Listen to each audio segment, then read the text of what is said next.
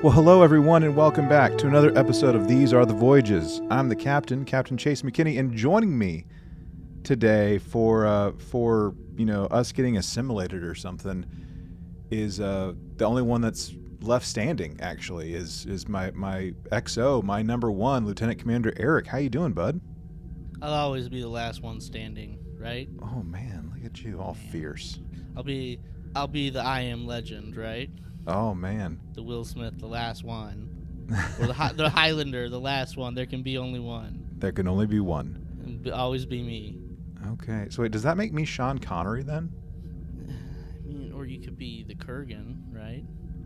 Man, so like someone's just gonna like slay me with a sword? Is that what you're saying? Maybe. Gosh, man, we're off to a great start on this episode. Like, dang, Great start. great start, man. Well, David can't join us for this little voyage, so yeah, he got assimilated. But if everything goes well, we'll be able to get all like the nanoprobes and all the hardware off of him at some point and get him back in tip-top shape. Like in one episode or half of an episode. It'll be fine. So, how's your weekend been, man? It was good. It was good. Yeah? Yeah. Do anything fun, crazy, math, anything like that? Let's see. We went for a hike yesterday Ooh. at one of the parks here in San Antonio. Nice. Yeah. That's about it. Okay. Went to a Korean barbecue place last night. Did you get bulgogi? Yeah, we did. Yeah. Oh, I love bulgogi. It's like, okay, I get the experience. Hey, you cook your food by yourself, but if I'm cooking my food myself, that means it should cost less, right? I mean, Right? Sure. I'm doing the work. I'm doing the work here. Man. So, okay, you had bulgogi. So, what were your sides? I got to know this. What did you have with your bulgogi? Our sides? Yeah, what did you have for some sides, man? Obviously we had white rice. Okay. We had kimchi. Ooh. Something that was like yellow, and it was like, I don't know what it was. It wasn't good. Okay. I don't know the names of everything. Okay. I don't remember. There was so I can remember like having bulgogi for the very first time in the mid to late 90s. And when I was growing up in my childhood home, we had a neighbor a couple doors down, and they'd invite us over every now and again, and they'd make like traditional bulgogi for us, and it was so good. And I went the longest time without having bulgogi. There was I don't know how many times, if any really, that you've been to the U of M Ann Arbor campus at all, but there's this Korean restaurant that wasn't too far from the ROTC headquarters there on Central Campus, basically. I think it was Central Campus. And I would go there at almost every chance I had to get me some bulgogi, and I'd usually get like white rice, like you said, or some kind of rice, whatever they were having.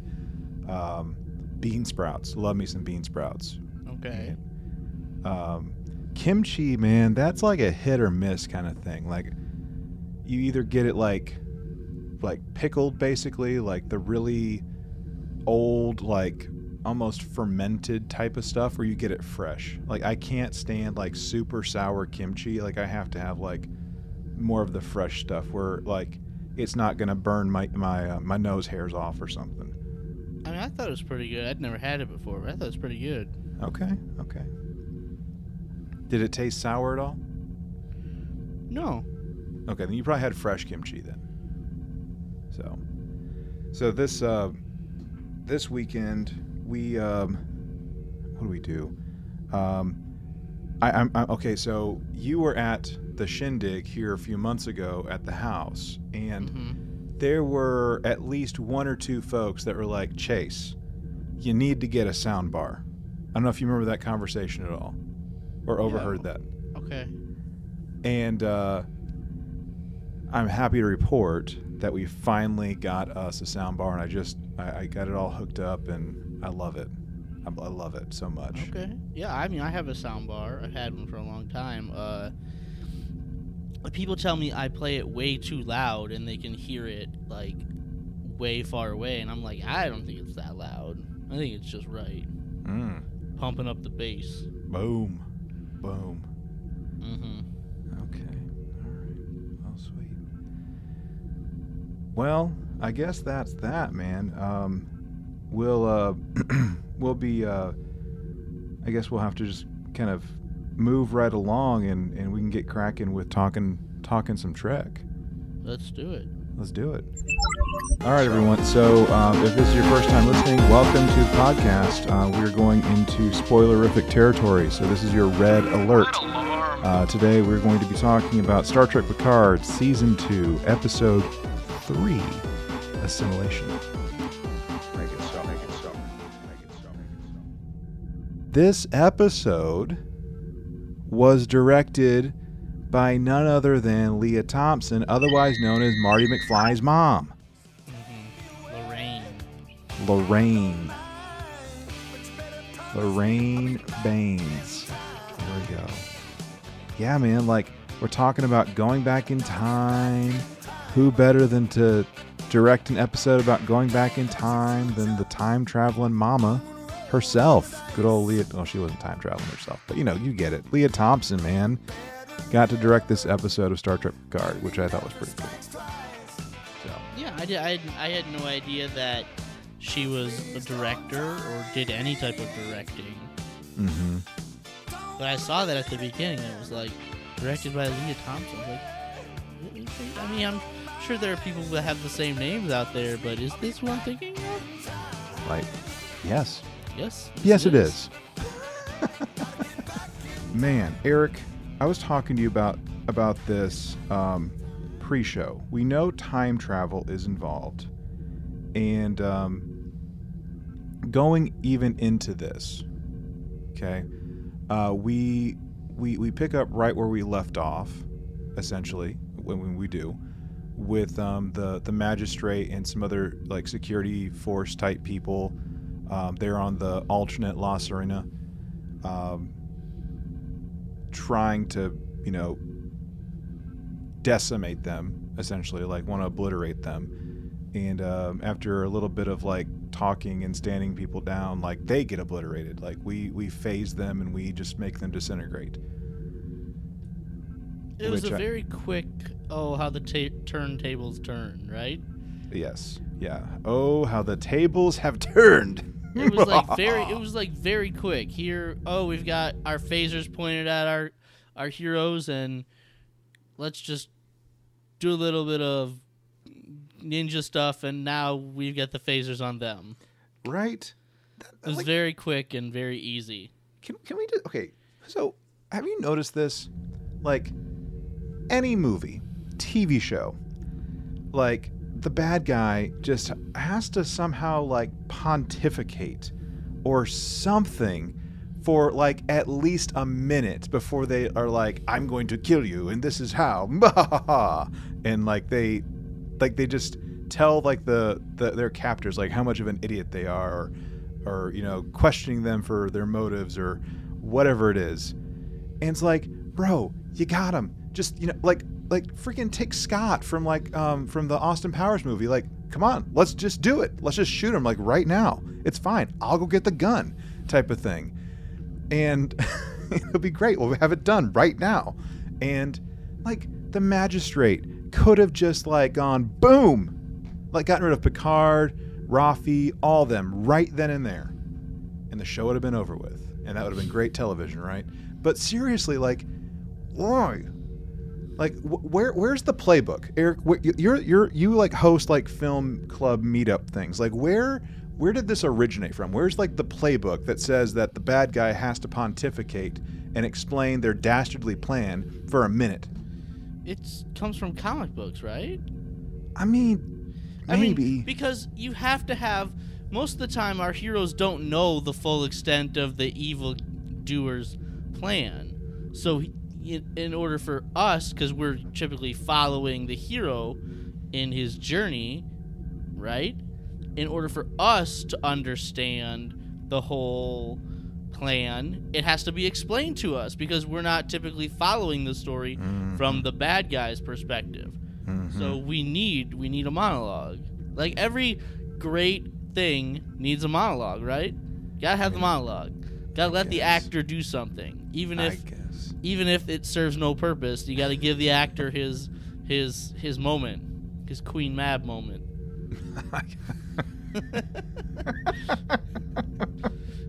I mean, I guess. So, or it comes from James Bond, one of the two. Probably both. James Bond. Yeah. Let's go with both. Why not? So, yeah, they're quickly dispatched, and Elnor's bleeding out, and then we have some nightmare fuel of the Borg Queen crawling and going after Jurati, and slingshotting around the sun, and yay. Like, please tell, the Borg Queen, crawling, that, I've had that nightmare before. I've had it's that a little nightmare. creepy, right? Oh, crap. Yes. Like, can she assimilate me in her state, or no? I would think so. I mean, I'm still gonna run away from her. Right. Hardcore nightmare fuel right there. Oh my gosh. Anyway. Yeah, but she basically lifts herself up to hook herself in and takes control of the ship, and at one point Rios is like, Admiral, I'm not in control any longer. I am not in control of the ship. Yeah. Hello. And then she does her calculations to slingshot us around the sun through some solar flare, and yep. And she takes out a I think it's a Nova class and a Steamrunner class starship. Yeah, she's one shot to both of them. Boom. Splody. Not 7 shots. 1 shot. No. 2 shots, right? 2 shots. One apiece, yeah. All right, and then of course we just get right into it. So I mean, it wasn't 14 minutes. I think it was what? 8. Yeah, it was right about 8 minutes. Which is still a little long, but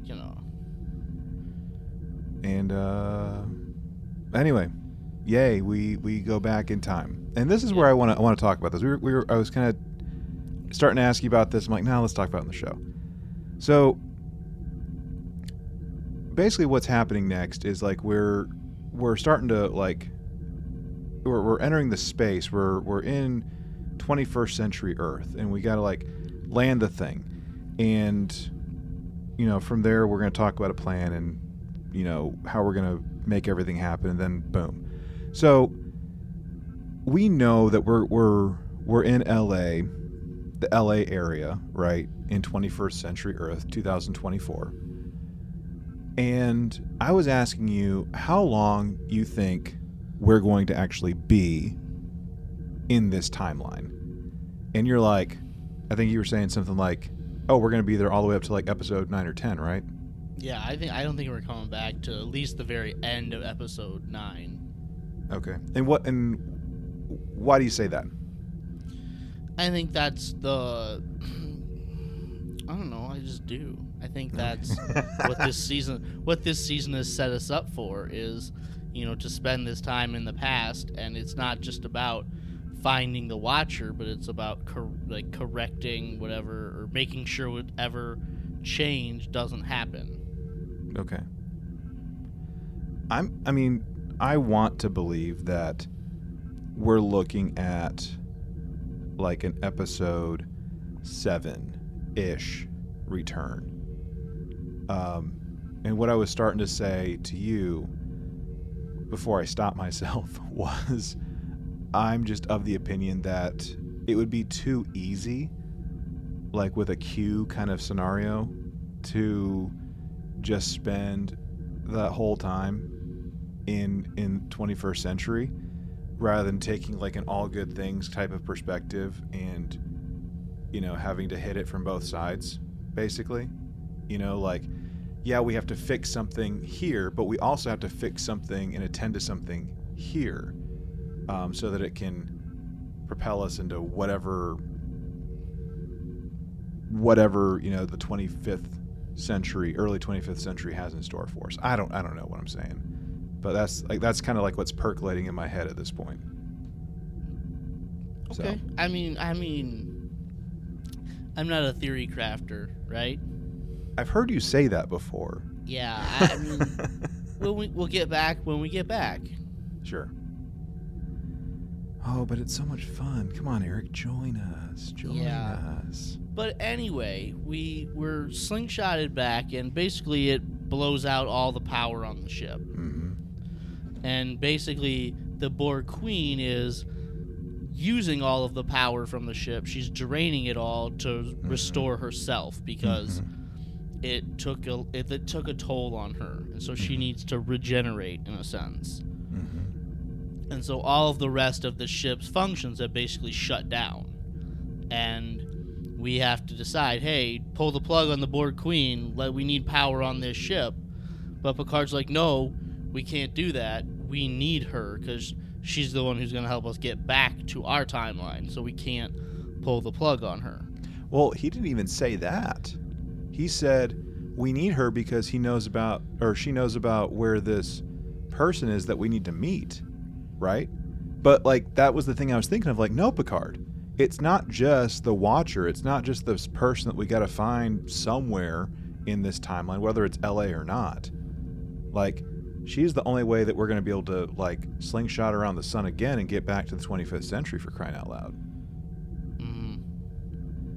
So anyway, yeah, so it's like, well, so he's like saying stop, and while that's all happening, Rafi's having a moment downstairs with Elnor. And man, this was gut-wrenching. Like, just with that scene between the two of them, like, I'm stronger than you think. Hey, get in my pocket. There's something that gives me comfort. I want it. And she's like reading like this Romulan language on this pendant, and not looking at him, and then he just dies. So effectively, we've saved the Borg Queen and sacrificed his life. And Rafi is just beside herself, like, and even asks at one point, like, please tell me that if we fix the timeline, that Elnor is going to be back. And Jurati's like, I don't know if we're in like a temporal causality loop or not. And she doesn't want to hear it at all. So yeah, but like, okay, Rafi has this moment where losing Elnor really hurts her. But my question is this: I don't remember Rafi and Elnor being super close in season 1. Now, granted, we've got 2 years of time in between season 1 and 2, where presumably she took him under his wing because, you know, when they were getting their assignments to the ships in episode 1, like, Elnor was assigned to the same ship that Rafi was on. So right. Presumably their relationship was all built off screen. And so while this is a heartbreaking moment here, we're losing Elnor, in a sense it doesn't ring as strong as it maybe should. Because we didn't really see that closeness, that relationship built between Rafi and Elnor. Right. Yeah, I mean, yeah, that's a fair point. And it's not I know there's a book coming out that this summer that's about Rafi and Elnor. Yeah, I was about to say that, like, with not just like with the audio drama. Like, the audio drama, there's not much mentioned even about Elnor, because like the focus is her and Seven in the audio drama.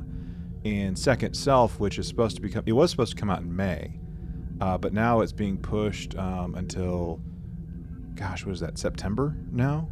Now it has a September release, which is just driving me nuts, by the way. So hopefully, yeah, like, it kind of fleshes out some of that, like, year and a half or two that we're kind of missing, or 2 years, how many years that we're actually missing of like that character development. But I mean, just from what we saw like in the first episode, right, where like she's back at Starfleet, with the Academy, and Elnor's a cadet, and oh, by the way, we're going to join the Excelsior together, so I can kind of keep an eye out for him and stuff like that. I mean, like, I guess that kind of hints at it for this season, but like, what did make them so darn close?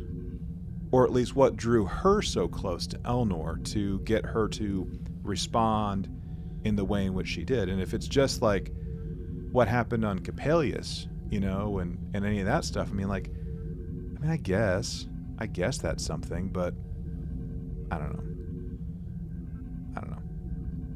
I don't think what we saw on screen in season 1 is enough to create this close of a bond between them. I don't either. So from here, this is where we kind of have like our marching orders of what we need to do. So we're going to have like Team A, they're going to go try and do a thing, try and figure some stuff out in the field. So that's going to be Seven, that's going to be Raffi and Rios. And we're going to have Picard and Jurati. They're going to hang back and they're going to try and figure out some stuff with the Borg Queen and try and get that all fixed, get the ship powered up and ready to rock and roll again. And Raffi is just like so hyper-focused, ready to get this crap over with so we can fix time. Like, to heck with like Picard and what's happening and with the Confederation. Like, she's all about Elnor at this point. No, there were two moments here that I think we need to highlight. Picard is talking about how, we have to fix the timeline, we have to find this Watcher, and then Jurati says, and Jurati, Raffi, she is, she's really upset, and Picard's like, I know how you're feeling, and she's like, I don't think you do, because what I'm feeling right now is a distinct lack of leadership or disappointment in leadership right now. Like, you're not being the leader that we needed you to be. And I don't know, just to hear her say that was really striking in that moment. Right? Because, like, he chose the Borg Queen over Elnor. Well, let me ask you this. Do you think that was the right decision? I mean, I think sometimes in command you have to make the decision that, the mission, you don't want to say people are expendable, but sometimes, you have to say people are expendable, right? In any mission, you have to prepare for casualties, but, the show must go on in a certain sense, right? The mission must go on. Sometimes we have to make those sacrifices, and that's the part of the burden of command. 100% agree. And it goes back to what was it, like the bridge officers test that Deanna even did, that we've referenced that I can't tell you how many times. Like, like sometimes you have to make that play in order to, for the sake of the mission. And Picard I think had even more buy-in, or more of a deeper relationship with Elnor than Raffi did, from what we've seen on screen, from like the information we have. I mean, like, he's known Elnor since he was a little boy with the Qowat Milat, like being raised by like the nuns on like that random refugee planet that they were on. And like, to completely dismiss him in like whatever thoughts and feelings he had about Elnor's death, that's just as striking, I think, even though it wasn't outright addressed. I don't know what you think about that. No, I think that's a fair point. Like, Picard is saying, I'm not letting my emotions get in the way of this mission. because like I do have a relationship with Elnor too, but he also I think understands in that moment that he doesn't need to say that, because I think that would just make things worse with Rafi. Like if he says like I care about Elnor too and I've lost him, but the mission, you know, and I'm feeling it, I'm just not letting it show. I think, you know, that'll make things worse in that situation. So I think keeping that to himself was also like part of the burden of command. Yeah. You said there was another point that you wanted to highlight. Yeah. We're getting our marching orders and we're going off and we're getting ready to go on our mission. And Seven comes up to Rafi and she's like, "Hey, you just lost Elnor here. Like, can we talk about this?" And she's like, "All I want to do is fix the timeline. I don't want to talk about how it makes me feel." And I'm like, who is that directed toward? Like, was that directed towards Seven, or was that like some sort of meta moment that is maybe directed towards us, the viewers, or to somebody named Michelle Paradise? Was that like a comment that like maybe she needs to hear? Like, all I want to do is do my job, go fix this timeline, and get us back to where we're from. I don't want to talk about how it makes me feel. Like, because that's like all Discovery does is, how do we feel? How are our feelings about the mission, right? No, let's not do the mission. Let's talk about how we feel. Even in our crunch timeline, there's always time to stop and talk about how we feel. That's right. But this is like, I don't want to talk about how I feel about it. I just want to do my job. That's right. Man, I was like, who is that? Like, who is the intended audience for that line? So in the multiple viewings that I did with this episode, you know, I was just pointing out like the Picard thing, like with Elnor, but I was just thinking, like, you know, Rafi or the thing I was thinking through the viewings were, you know, Rafi has this motherly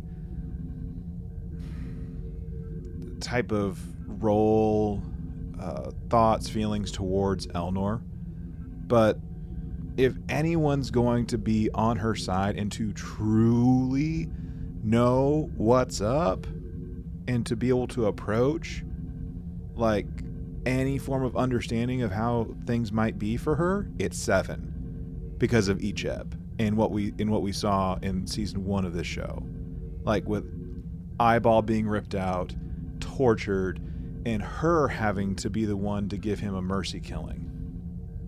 Yeah, that's a good point. So I'm not saying that I need to see some on-air therapy. I do that enough during the week, for crying out loud, with my own work when I'm adulting. But like, maybe there's something there for like when she's actually ready to talk about it. Like, Seven can truly empathize with her and through all that. So yeah, anyway. But I also, one thing I want to talk about, like, we you know, I was saying, did we see enough on screen to understand the relationship between Elnor and Rafi? Probably not. But a lot of this episode is also built around the relationship between Seven and Rafi, right? And like, we saw like nothing on screen between the two of them last season. There's just the little moment of them holding hands right at the end, and then that was it. But other than they had like no interaction. And now, like, so much of this episode is built around, hey, there's some, I don't know if animosity is the right word, but there's definitely some issues going on between the two of them and their relationship. And I know we have this audio drama to listen to, which I haven't listened to yet. I haven't listened to your recap of it. I should probably go back and do that. I know. It's all good. But like, yeah, so again, all of the relationship building that needs to be there, we haven't actually seen that on screen. So if you haven't listened to this, off-screen stuff, then again, the relationship, it's not as easy to understand as it should be. Mm-hmm. Which, like, that's the thing. Like, I'm glad you brought that up, because I can appreciate seeing the stuff on screen after having experienced that 90-minute adventure from the audio drama. Like, the audio drama is not perfect, but it does kind of help flesh some things out, and it was kind of a primer in a way for this season. It's a big stretch, I think, but it definitely helps. So anyway, yeah. So we definitely have like 3 story points at this point, that with like where we're about to like split some things. 2 of them are meant to be as part of like one, but it doesn't go that way. So we have the away team, right? Like we said, we have Rios, we have Rafi, and we have Seven. I almost did that in alphabetical order on accident. Should have been, anyway, it doesn't matter. Yeah. And so they're going to get beamed out to this part of LA, this big giant tower, or at least that's where they're going to head to. But you know, the approximation of it's kind of off, and that's fine. And 2 of them find each other, right? Like Seven and Rafi find each other, but Rios gets really hurt. He gets a freaking concussion, dislocates his finger, does all the things that Jurati tells him not to do. So we have 2 different stories going on in LA. We have the Rafi 7, we have the Rios, and then back on the ship we have Picard and Jurati. Now, Eric, how do you want to tackle this? You want to talk about one at a time, or do you want to try and weave it? What do you want to do? Yeah, let's just talk about one of them at a time. Okay, pick one. Okay. Let's just keep with the Rafi and Seven, Sure, because that's kind of what we're talking about here. Sure. So Rafi shows up, and the very first thing that happens to her is somebody wants to mug her. Mm-hmm. She's like walking through almost like a tent city, homeless shelter, not homeless shelter, but like, you know, homeless camp outside, and someone wants to rob her, and she's like, I don't got time for this, and she like does her karate move, whatever, and takes him down.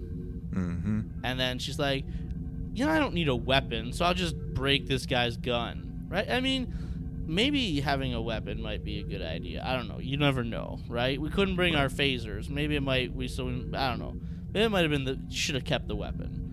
And then like she mugs him, right? She's like, I'm gonna take all the money you have in your wallet.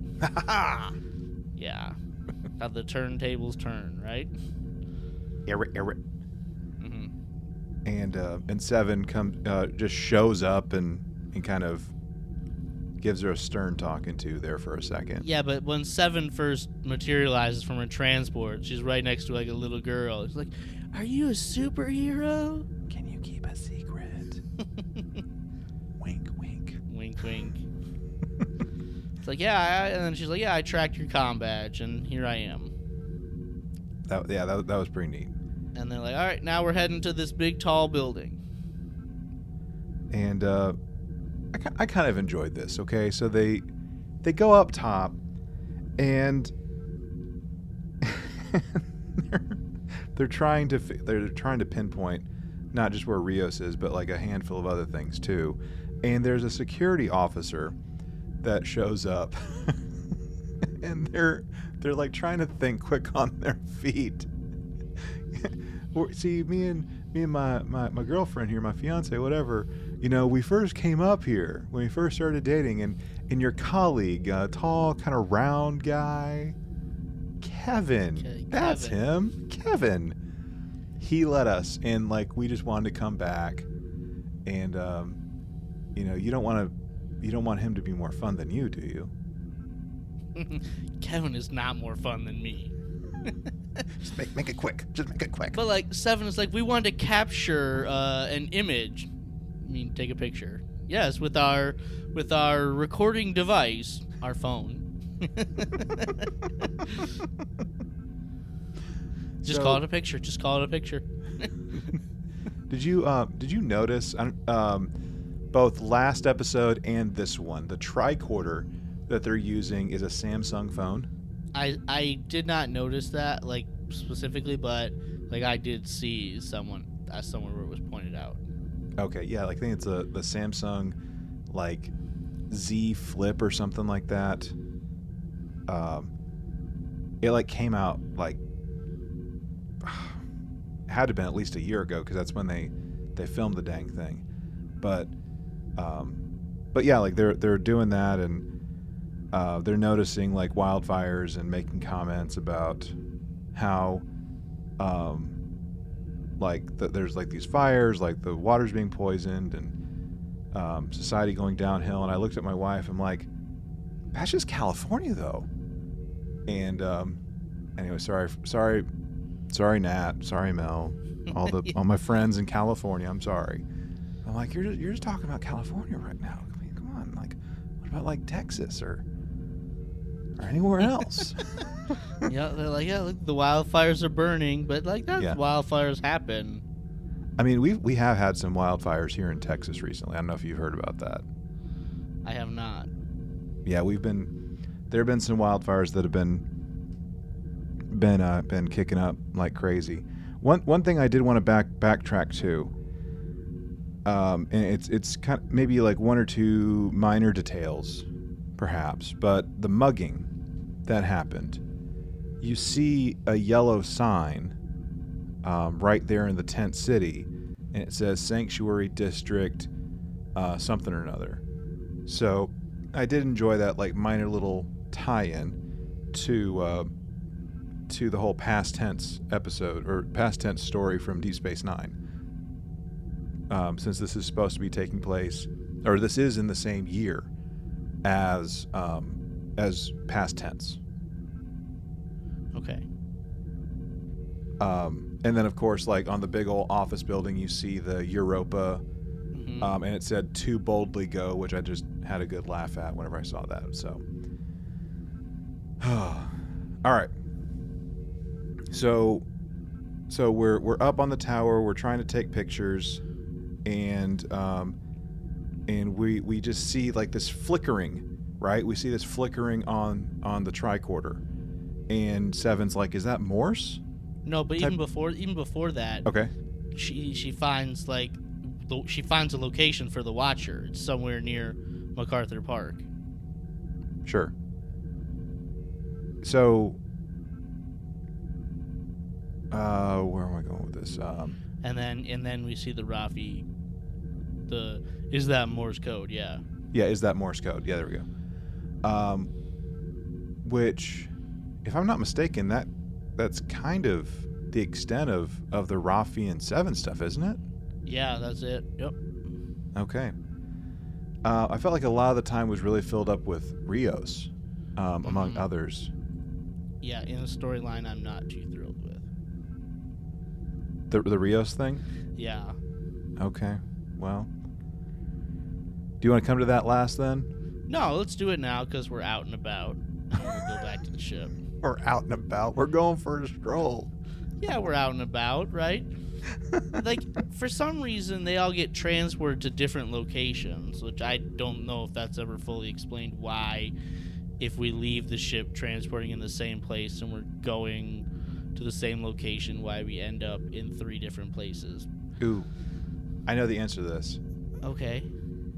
The plot demands it. Yeah, I figured. And so Rios materializes in midair, not on the ground for some reason again, and he hits a fire escape and then smashes his head on the ground, and he's in bad shape. We see the close-up of blood like leaking out of his head.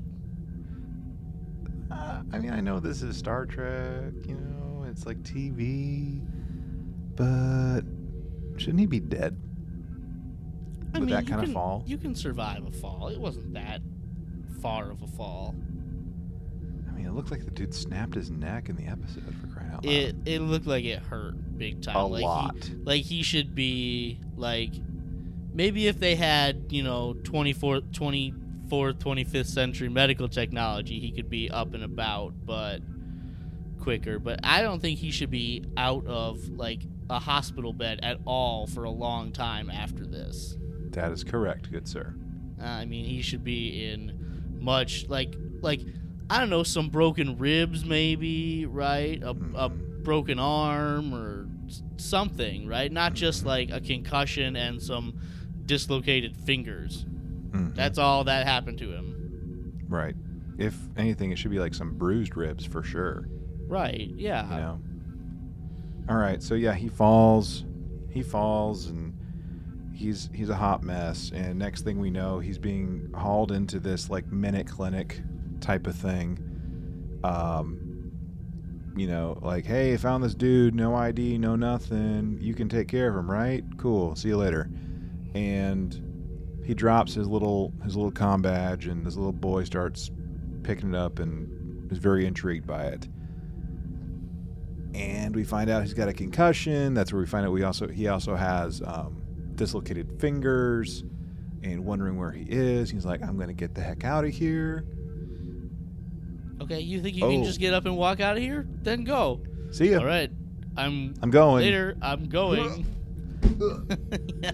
When the room spins and you don't, that means you have a concussion. So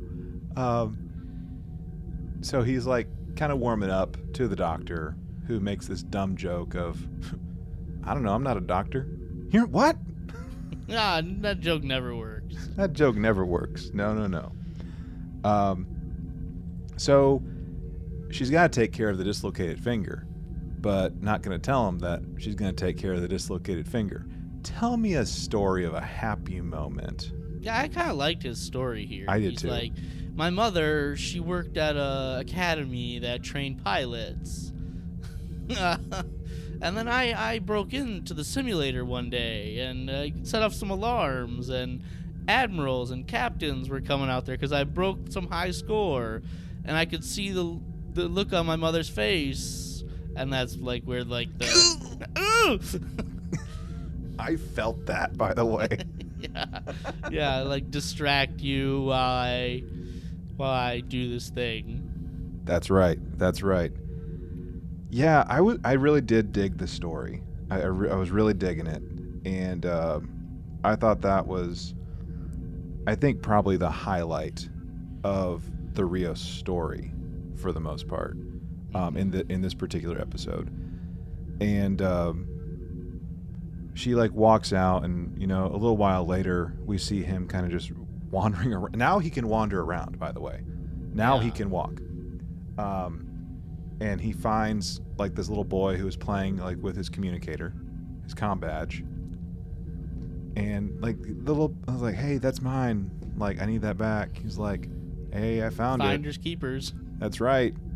Playground rules, baby. Finders keepers, losers weepers, man. Like, well, give it back. I can't. Otherwise, that'd be like stealing or whatever. And stealing is wrong. Stealing is wrong. As you just said. It's only logical. That's what are you, some Vulcan kid? It's like, do you know what a Vulcan is? They're damned annoying, just like you.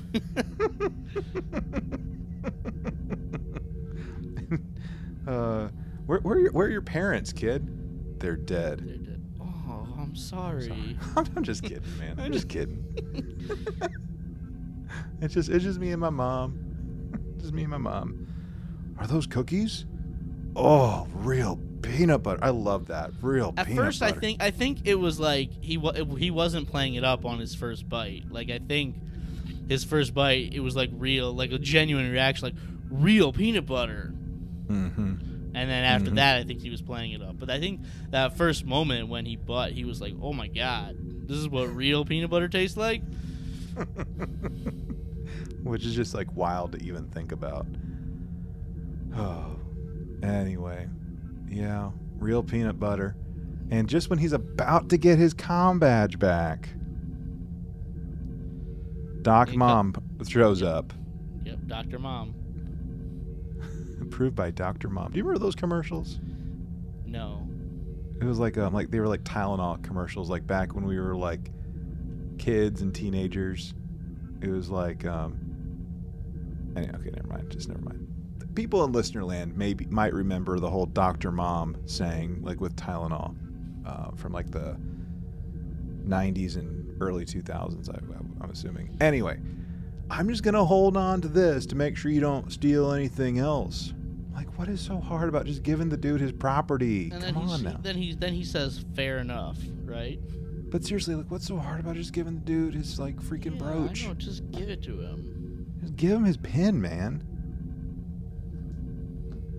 Anyway. Because the plot demands. Yes, the plot demands it, Eric. We know. So, a little bit goes on, and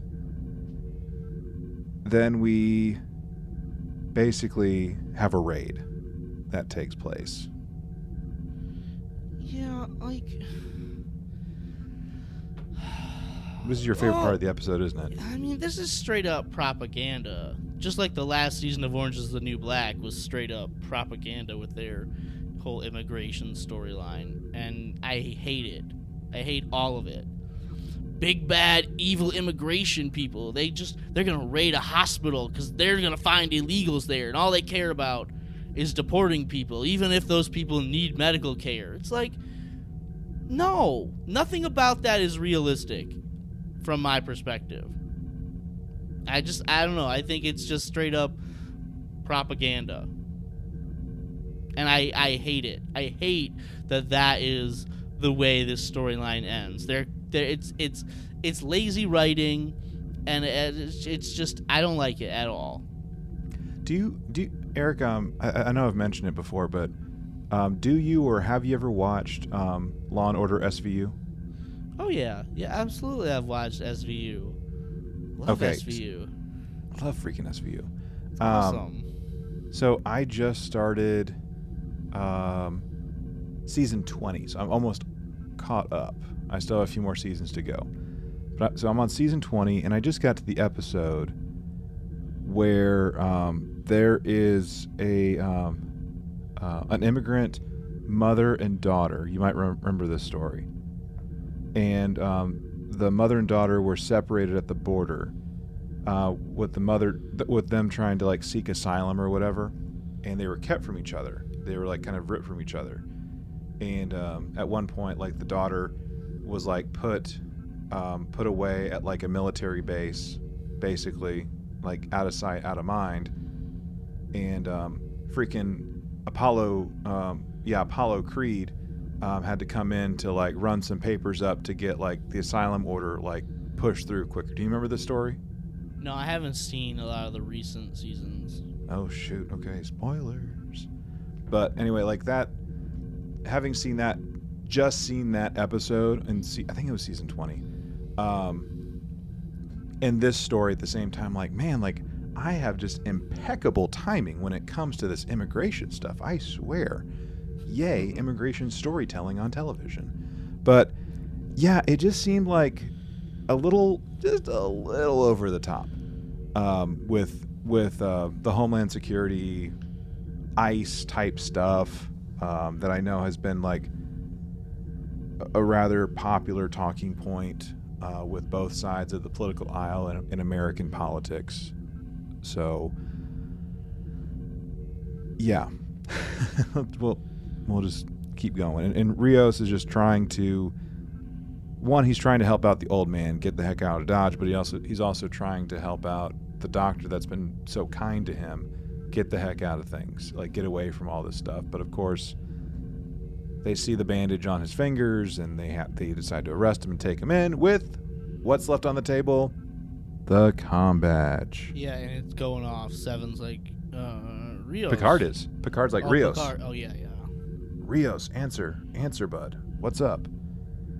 And that's where the story ends. But of course, we haven't touched any of the Picard or Rios stuff at all. Or sorry, the Picard and Jurati stuff at all.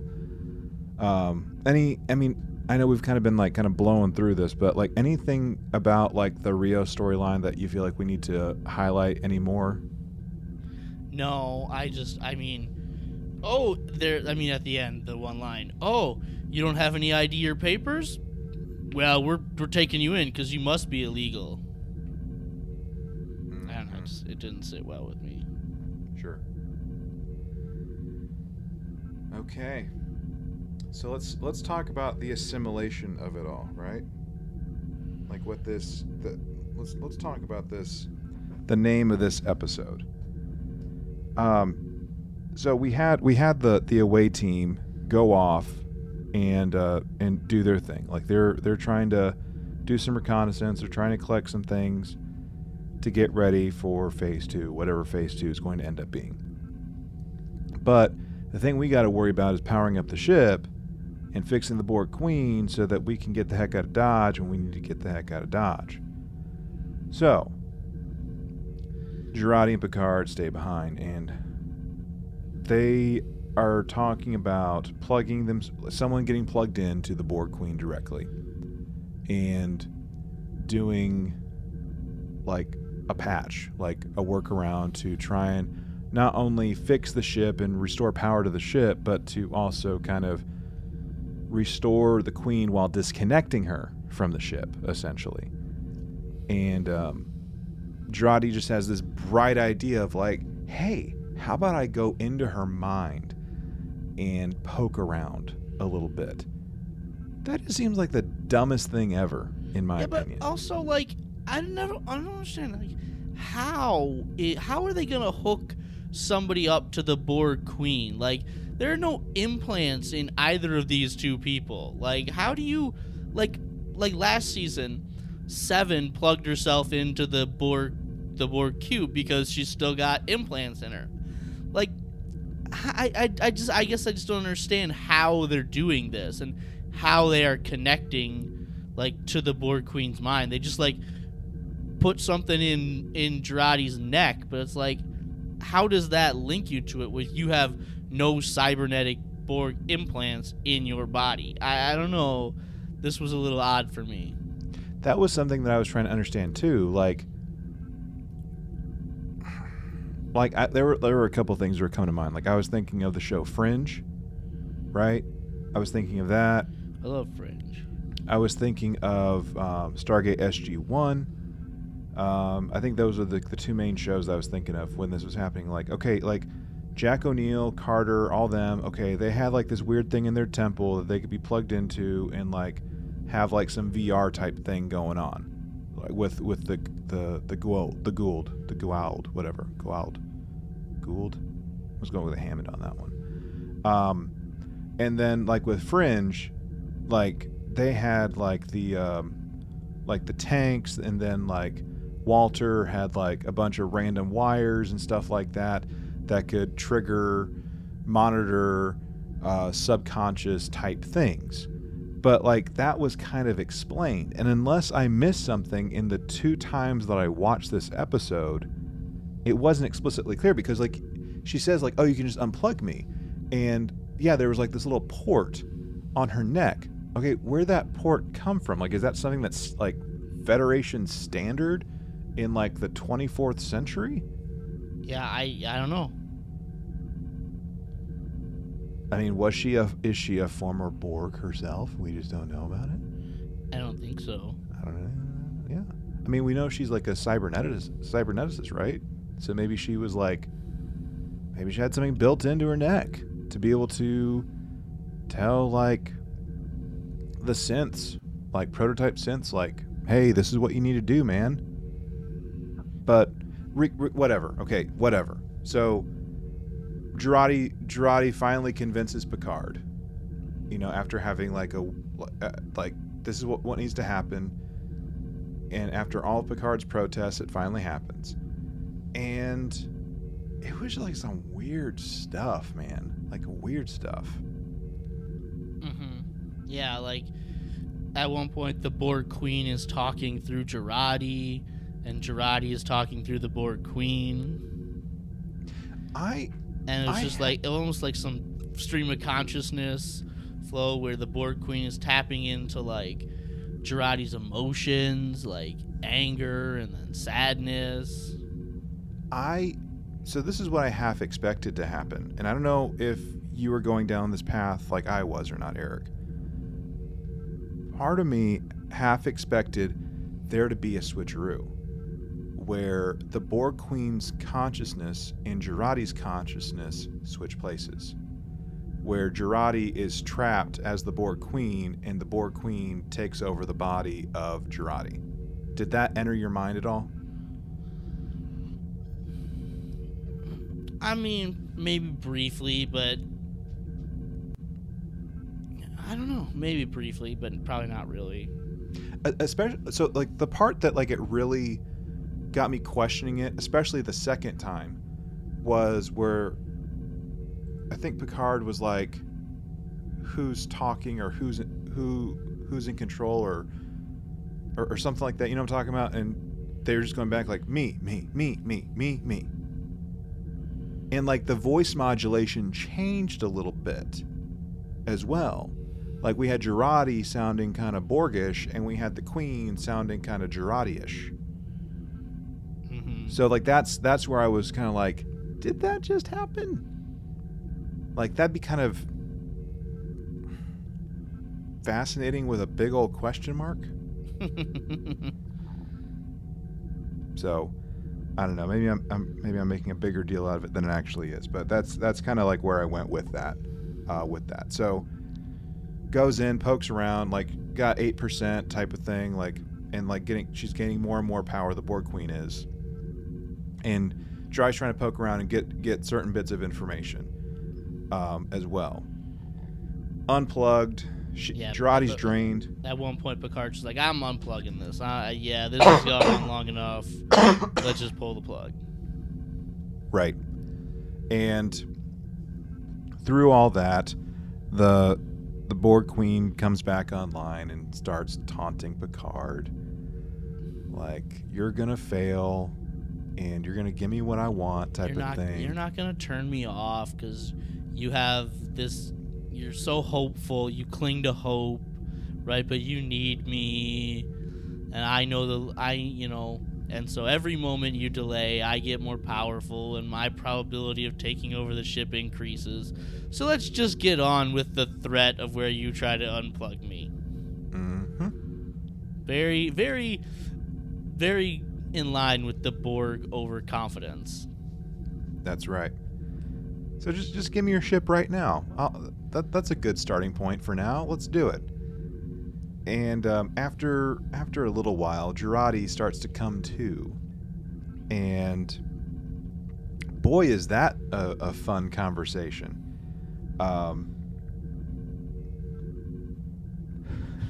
She's like, we don't. What is the information that you have exactly that we need? She's like, the location and identity of the Watcher. Oh yeah? What is it? And the Borg Queen does her like processing, and then she's got a blank look.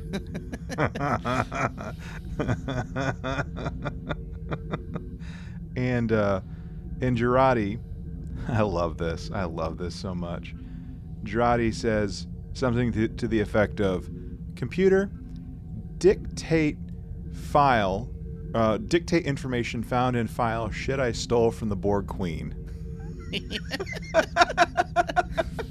Yeah, that was good. Oh, like, and this is how you use foul language in Star Trek, right?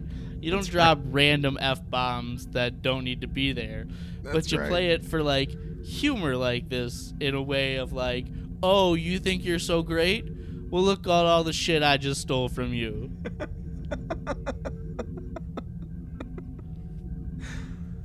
Oh, man. And that was good. And the Borg Queen says something very interesting. Also kind of up there with like approaching nightmare fuel type of stuff. Yeah. Right? Like, you have done something. I'm Very totally gonna miss- dangerous. Very dangerous. And what else was it? Dang it. I think she just says you've done something very dangerous. Here we go. What you've just done here is more difficult and vastly more dangerous than you realize. Okay. And what is that? You've impressed me. Like, oh crap. Yeah, that is a little nightmare feel. Like, you've impressed me. Like, now she's got a target. She got a bullseye right smack dab at Girardi. And I'm like, oh, okay. I'm not going into the room with you anymore. Nope. Nope. So, and that's pretty much it, if I'm not mistaken. Yeah. So we've kind of talked about some of the stuff out of order, but like the episode does end with Rios and the doctor being taken away, and this particular scene, like the whole "you've impressed me" thing, happened just before the concluding moments with the doctor and Rios. So, that's pretty much it, right? Yeah. Like this was like a kind of like quick-ish episode for the most part. Quickish without a whole lot going on. I mean, truly, right? So do you have any other remarks that you've just been itching to throw in, Eric? No? No? Okay. Well, with that, let's go ahead and roll right into the evaluation piece of this episode. So, I really don't think the Delta really applies. I still don't think it applies to this particular show. So let's just go right into the number rating. You could kind of give a command a little bit, like what we talked about earlier, when Rafi is saying how disappointed she is in command, but Picard made the right decision. So you could kind of give some kind of command thing there, but yeah, the others is really not what's going on in this show. Yeah. Yep. So yeah, let's roll right into to the show. Or into the rating for it. So I think last week Eric gave this an 8. So how would you rate it this week, man? Yeah, in this day and age of serialized storytelling, people often expect something important to happen, like really important to happen in every episode. And when it doesn't, when your storyline isn't advanced all that much, people will use the F word to describe your episode. And that F word I'm describing is filler. And it's almost like that is like the worst criticism that you can throw at an episode these days in this era of serialized television. Like, filler. It's like, that's like the worst criticism you can throw at a show. And I don't want to say this episode is pure filler, because it's a move our chess pieces around the board type episode, right? It's we're placing our pieces where they need to be for whatever is going to happen. But yeah, not a lot happened, right? It was a I don't know how long it was, but it wasn't a long episode. It was in your 47 minutes, I think. Okay, so it was right around your normal range. Sure. But yeah, not a lot happened. There wasn't any like big revelation, right? We didn't learn anything super important. No big plot points happened. So people will toss around that word filler. Maybe it is. I'm not willing to go just and call it filler, like full on filler. But yeah, it wasn't that impressive of an episode. What did I give last week? A 7.5, you said? No, an 8. Oh, an 8. Okay, yeah. Yeah. This episode, even though nothing like big happened, it's still better than almost everything that was happening on that other show that we just finished talking about. Oh, dang. I mean, it is really. I mean, because our characters are doing consistent things. They're behaving like real characters. Like, they're not taking the time out to talk about their feelings every couple of minutes. Not that there's anything wrong with talking about feelings, right? But Thank you for that.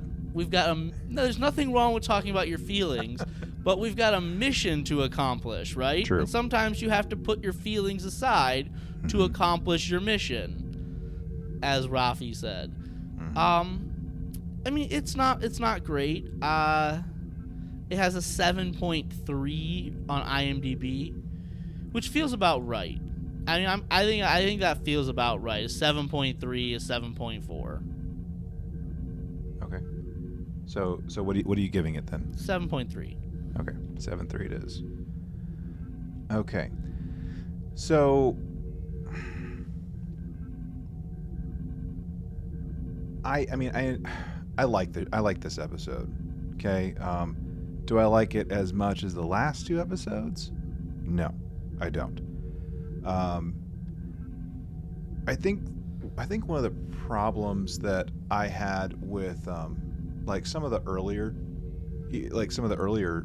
Star Trek shows was like the times when it felt like it was slow and like we weren't really going anywhere, and like we were just like so hyper focused on character development. And I've since evolved from those earlier opinions, but you gotta have, I mean, you gotta have like those slower moments, right, where you're still moving towards something, even if it's of a different pace. And these folks are fish out of water, right? We're 400 years removed from the world in which they reside. So everything's different. Expectations are different. Rules are different. And I mean, I don't mind it, but it's not great. It's not horrible. Like, I'm not going to completely flame this and give it like a 3, 4, or 5 by any means, like I would a different show. I'm kind of with Eric on this. I really like the Rios storyline. In fact, I think of the storylines, I like the away team storyline the most, right? Like the stuff with like Seven and Rafi, as well as Rios and the Doctor.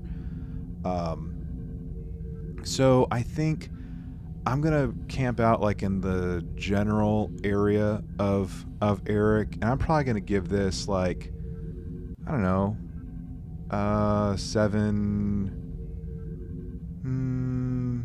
8. Why not? I'll give it a 7-8.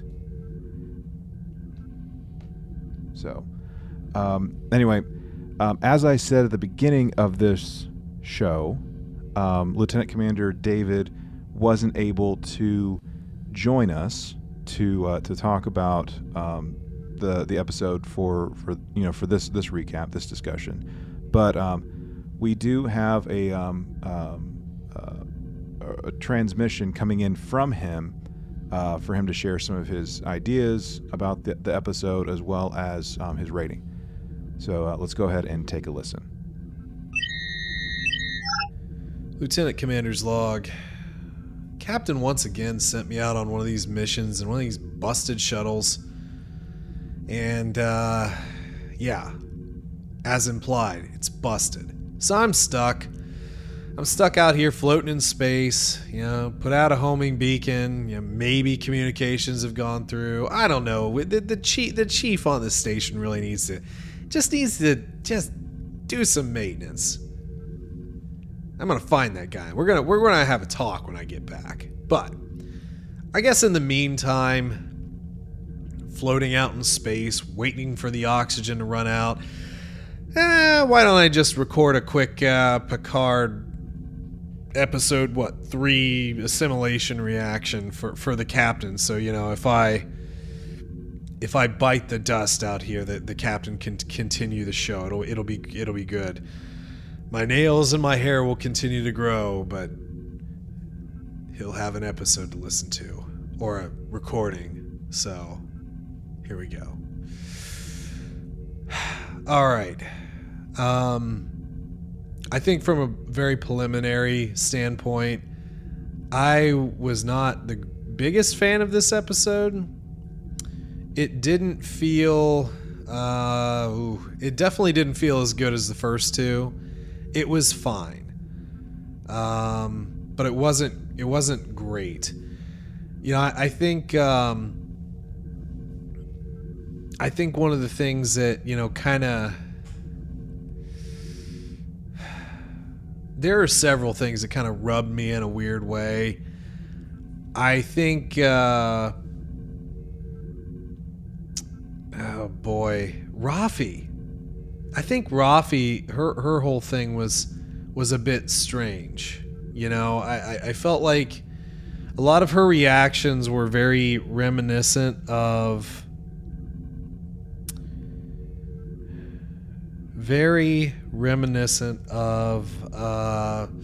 season 1 Rafi. You know, it just... I mean, her dealing with Picard was weird. There was a part in there where she basically, what would be the proper terminology, like accused Picard of almost being in league, I suppose, with Q. Like, this is what you do, you spar, you know. And I think if Picard could poof Q away forever, he would. But at the same token, I do think that he enjoys the mental sort of challenge of it a bit. But yeah, I don't know. Her attitude in here, it did kind of rub me in a weird way. Not in a bad way, but just in a weird way. Because I really want to like Rafi, but sometimes I don't. Death of Elnor, I thought was strange. I guess that's kind of one way to get around the whole, you know, ears. You know? I mean, we put Spock in a beanie in the original series, and then gave him a little, you know, bandana or you know, Karate Kid sort of thing in Voyage Home, you know, to hide the ears. But I thought that was a weird choice, I guess, to kind of, in quotations, kill him off. I assume we'll see him again at some point. That would make sense to me if we did. But Rafi took it really hard, and again, I think we've talked in some of these series about, like, people supposed to be trained Starfleet officers, and Rafi really does crumble here, like completely crumble under pressure, and Seven kind of has to step in to give any treatment to Elnor. And upon sort of their crash landing, after we did get that sort of Voyage Home slingshot around the sun thing. Overall, I can't say I hated the episode. I also can't say that I particularly liked it either. It was, man, I mean, it was just a show. It was just, it was a show. And I think, unfortunately, I was perhaps a little bit distracted, maybe, by, I don't know, I was just sort of distracted by just things around me when I was watching it. I know, you know, Eric has talked about this too. Chase has talked about it too, where, you know, we sometimes we just can't get into an episode. I couldn't quite get into this as much as I would have liked.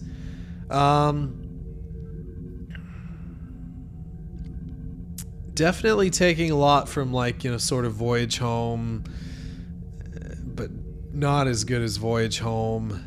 I'm not a big fan of angry Rafi, although I can understand it. It is what it is. The Borg assimilation thing was weird. This slow assimilation with Jurati, I didn't really understand that.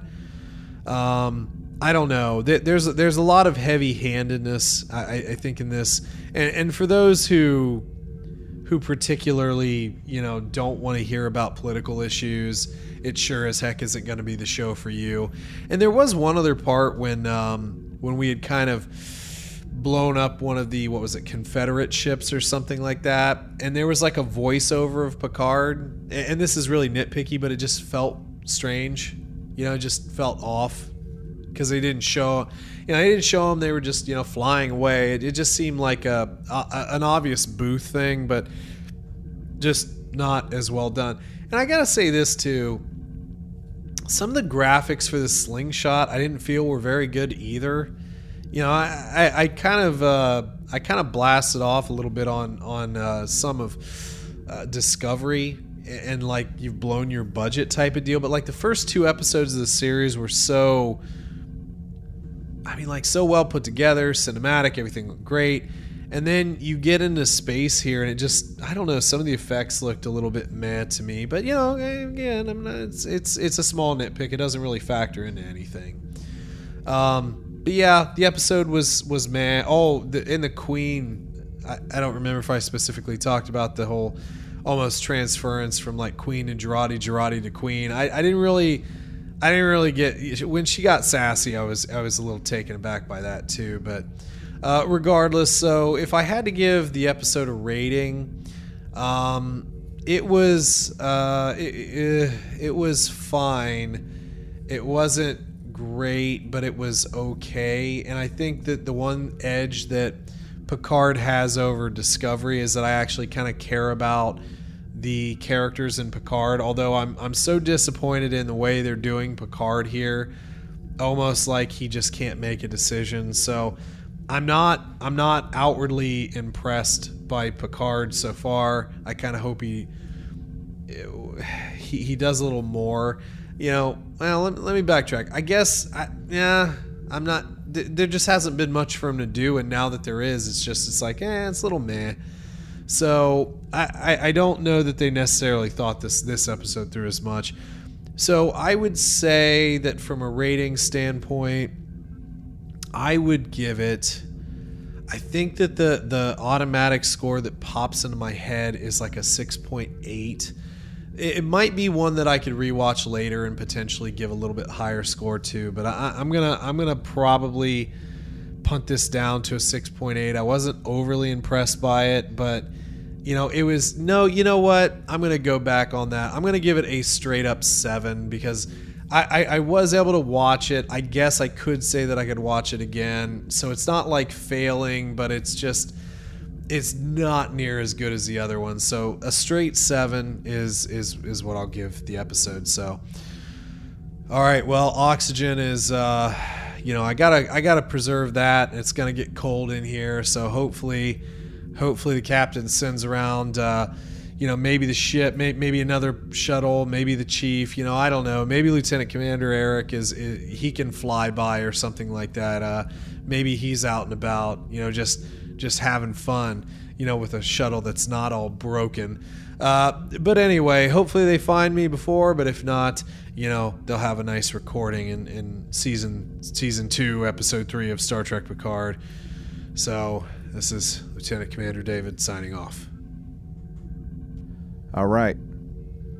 So with that, I think that's pretty much it. I was a bad captain. I wasn't able to poll the people of the Twitter, so I'm sorry, Eric, that I've failed you. I've let you down. You should have told me that at the beginning. I was looking forward to it. I know, Eric. I know, but I do already have a poll cooking for the next episode. So hopefully it will redeem me some that Eric will get excited about, which may involve boy bands, by the way. Ooh.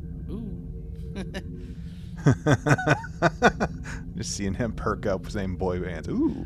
I know. It's like, I don't know. There was something pure and innocent about the late 90s boy band wars. It really was. So, all right, Eric. Well, let's call it a day. Let's get the heck out of here, man. All right.